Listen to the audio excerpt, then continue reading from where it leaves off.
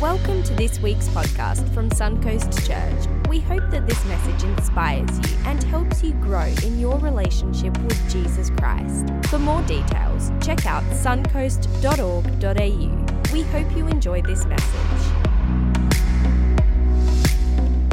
Welcome again to Suncoast Online. It's my pleasure today to share with you our message. My name is Brendan. I'm one of the teaching pastors here at Suncoast.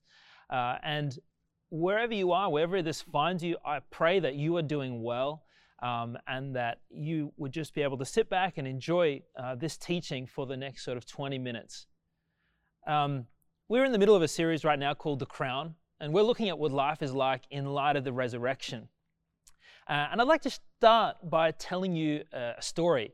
If you've been following our reading plan called Follow the Rabbi through the last week, you will have seen there was a reading that came in Mark chapter 5.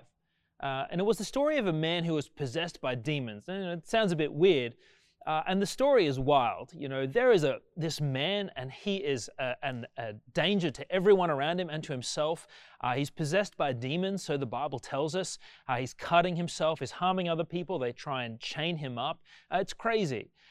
And then Jesus, he rocks up to this place and he has a confrontation with this man. He comes out to greet Jesus. Of all people, the crazy guy has to come and meet Jesus to represent your town, as it were. And in this story, Jesus actually delivers this man. Turns out he has many demons, and there are pigs involved. I mean, you need to go read the story. It's crazy. And what happens is this man is totally delivered. He's made right. He's made healthy. And the people of the town who are kind of struggling to process this, they've just lost a bunch of their pigs in the story. They look at Jesus and trying to catch up with this. They're freaked out, understandably. And they tell Jesus, hey, can you just go? You get out of here. We don't quite know what's going on, even though they could see this man had been made right. And then there's this, as they tell Jesus and his disciples to leave, we capture this little interaction here between the man who was made right and Jesus. And I just want to read it here. It says, as Jesus was getting into the boat, the man who had been demon-possessed begged to go with him. But Jesus did not let him, but said, go home to your own people and tell them how much the Lord has done for you and how he's had mercy on you.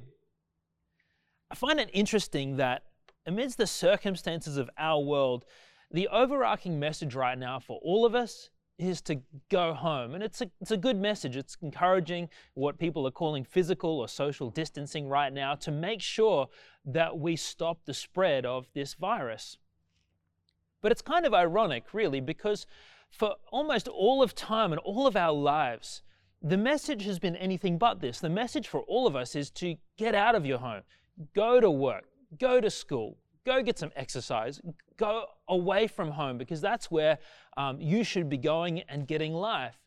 And we're always desiring to be back home against the flow of life. But right now, you know, we are getting this unnerving and sort of strange requirement where we need to be at home.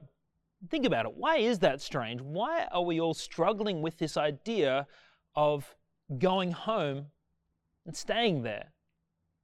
You see, I think as much as home can be a place of comfort and a place that we want to be, home is also a bit strange because I think our home tends to be a reflection of who we really are, right? And I've often heard it said that if you want to find out what a person is really like, follow them home. Go see what they're like in their home. If you want to know if someone could tell you that they're a clean and tidy person, and maybe they're like that at work, maybe they're like that here and there and everywhere, but if you want to find out, go and see their home. Go and look at their car. Someone could tell you that they're a nice and kind person. Maybe when they're out at a football game, maybe they're out having a drink or out to dinner. But if you want to know, let's say if a man is a kind man, go to his house and see what he's like with his wife, with his children. If you want to know if a woman is a kind woman, see what she's like in the home. I often tell young guys who are dating and trying to, find a wife or something like that. Sometimes I tell them, hey, see what she's like at home. You know, if you're finding a young guy, see what he's like at home with his siblings, with his parents. Because home tends to be this reflection of our actual selves. You see, in some ways, home confronts us because when we go home, we see our real selves. We see what we're really like. And whether we like it or not, we're all being thrust into a period of time where we are being asked to go home. You know, I think it's very often that when we as people discover something great, a great idea, so a piece of inspiration, something creative, something we want to bless people with. Maybe if you're a Christian, it might even be like a revelation from God or some inspiration from God. That our first urge is to take it outside. You know, I want to go to the world. I want to go and bless these other people. And our urge is to go outside of our home. You know, our aims can be like that. In other ways, people often find themselves avoiding home because, you know, keeping your focus outside the home is a way of keeping distraction when home might be a dysfunctional place. Now, I'm obviously using the concept of home here as kind of like a double layering. It could either be like the physical place that you dwell, where you might have children or parents, you know, a house or a unit perhaps. But I think we're also here talking about kind of a metaphorical idea of what is home for you, your heart, the core of who you are, and why so much of us, rather than going into our home, going to the place of who we really are, we go outside. I think in some ways we tend to take our best outside, and sometimes home gets our worst. You see this with some people when they become addicted to their careers. You know, they take all of their energy, their creativity, their inspiration, and rather than, you know, wasting it at home, I take it to work where I might get paid for it, where other people might recognize me, where I may get known for that. You know, we take it to a sports club. I take it out to these other people to get recognition rather than focusing on my own home. I know families can often find this, and sometimes home can become ignored. It may not even get our best. I think the problem with that is that the truth is that your home, be it your actual home or like a metaphorical home, it provides the foundation for blessing everyone outside. In some ways, if your home is wrong, if your home lacks peace, lacks forgiveness, lacks clarity, is it messy, often that does have a huge impact outside. And you can only hide that for so long. And people who don't have a great home often then will not invite people in to a place that could be a huge blessing. You see, your home should be the core of who you are, and it should be the foundation of everything that comes from you and blesses others. And I think it's no coincidence that as Jesus looked at this man who'd been restored, this man who had been demon-possessed, as it were, for him to go from being such an incredible mess to be made whole again, and in his right mind, the scripture tells us, that the first thing this man wanted to do was to go out and say, hey, I need to take what's happened to me, this transformation, and I need to let everyone else know about it. Jesus says, whoa. You know, there will be a time for that. But right now, what I need you to do is go home.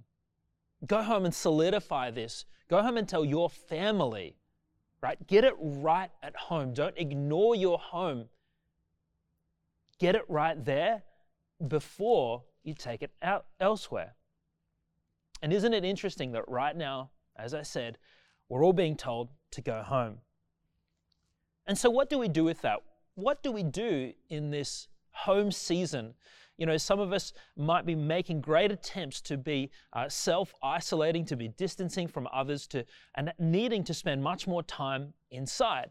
And, you know, you can kind of look around and see many people struggling with this. But what I really think is that this is an opportunity like no other, where you and I can go home, where we can look inside, where we can do some evaluation to see how could I make my home right. We spend so much of our lives outside of the home that this is an opportunity. It's not a curse.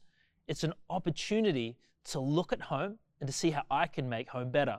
And what I want to present just in the last couple of minutes of this message is 3 areas that you could examine when it comes to looking at your home. And like I said, it's not necessarily just the physical home. It's you as a person. What is home to you? So let's look at those. Number 1, are my thoughts and my beliefs in line with God? I think at the moment, our drive towards consuming news, towards consuming social media, and just to consuming off a screen in general is very high. You know, the more time we spend at home, we kind of can't help ourselves but consume so much. And I think it is deeply contributing to the level of anxiety, to the level of hysteria and unrest that people are experiencing right now. So let me just give you something that I've been doing. Maybe it could help you in terms of making sure that your thoughts and your beliefs are right. For instance, I've made it a habit that I will not check any news for the first hour of the day. I don't even turn my phone from flight mode. The only thing I'll consume will just be the Bible, maybe spend some time with my family, have some breakfast, and I refuse that the first hour of my day, as my day is set in course and in motion, that it is consumed by worry and anxiety. Rather, I set my course trusting in God and who He is to me. I do the same with the last hour of the day. I do not check any news for the last hour of the day. I tend to think, hey, if it's something that's coming up, I'll find out about it in the morning. And then through the day, there are maybe 2 or 3 times that I will check the news. I don't think that you and I are wired to receive news updates 24 hours a day. I don't think it's helpful for our mental health in any way. Generally speaking, the news as it is optimized towards creating shock and in many ways fear in people, because that's what drives clicks. That's what drives the beast. So I encourage you. And the scripture says, that we should renew our minds. You read that in Romans 12, that we could be transformed by the renewing of our minds rather than being conformed to the world. So I encourage you, take this chance to examine your thoughts and beliefs, maybe even write them down, the thoughts that come through your mind, and have a look at them. You've got plenty of time to do this. Number 2, are my behaviors and my habits in line with God? Am I honoring God with the way that I live my life, with the way that I speak with my family members, with the way that I speak with people closest to me? If you want to really assess the values that you have in life, the trick to that is to actually look at how you behave. Look at the core of your actions. And in many ways, you can actually change what you value by starting to change some of your actions, starting to intentionally be kind, to examine the way that you live your life. Take this chance to look at how you act and how you are at home. Look at the habits that you do have that you shouldn't have, or the ones that you don't have, that you want to have, and look at this season as a way of building great habits, building habits of prayer, building habits of kindness, building habits of connection. Maybe you don't connect with people in a meaningful way, and you need to start that. Maybe you need to make a phone call to a family member or a friend every single day. It could be a habit and an action that you bring into your life in this season, and something that sustains you well after this.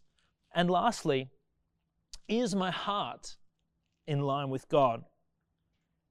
I think that the greatest irony of all of this that's happening around us with the coronavirus is that it started out as something that we looked and said, that's happening somewhere else. It's not happening here. It's not happening to me. It's happening somewhere else.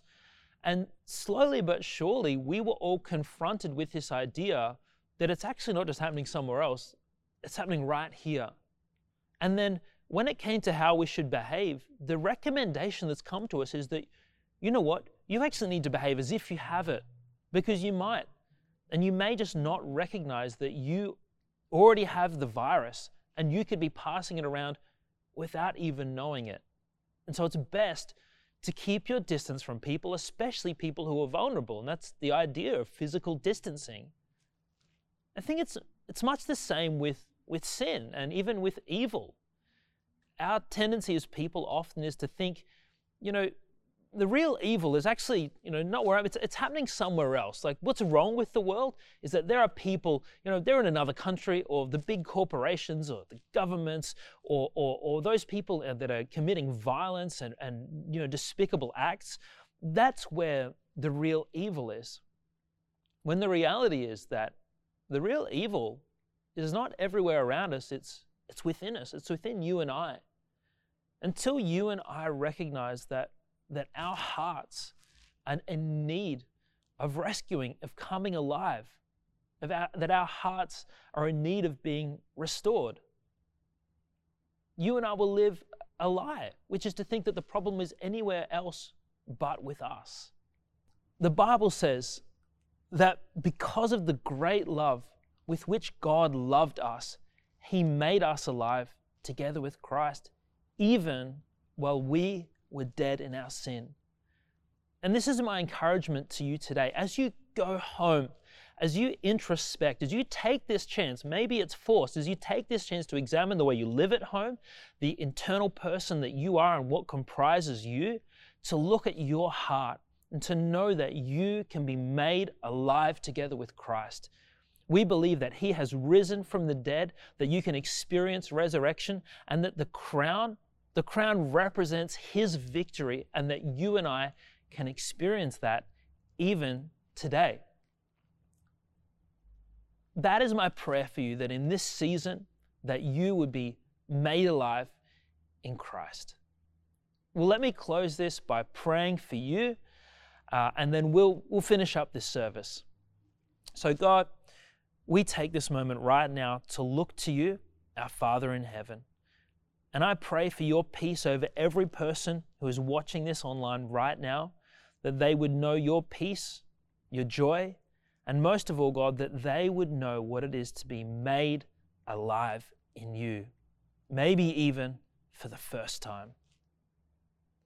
Well, look, if this is something that's totally new for you, we as a church want to be here with you. Maybe this is the first time you've ever considered even praying to God, and trust me, you can do it right where you are, right now. God is listening to you. Well, thanks again so much for being here with us at church today. It's been my privilege to share with you, and I look forward to seeing you again real soon. Thanks for listening to this week's podcast. We hope you were encouraged by what you heard and inspired to grow in your relationship with Jesus Christ. For more details, check out suncoast.org.au. Hope you can join us again on the next podcast or here at Suncoast Church.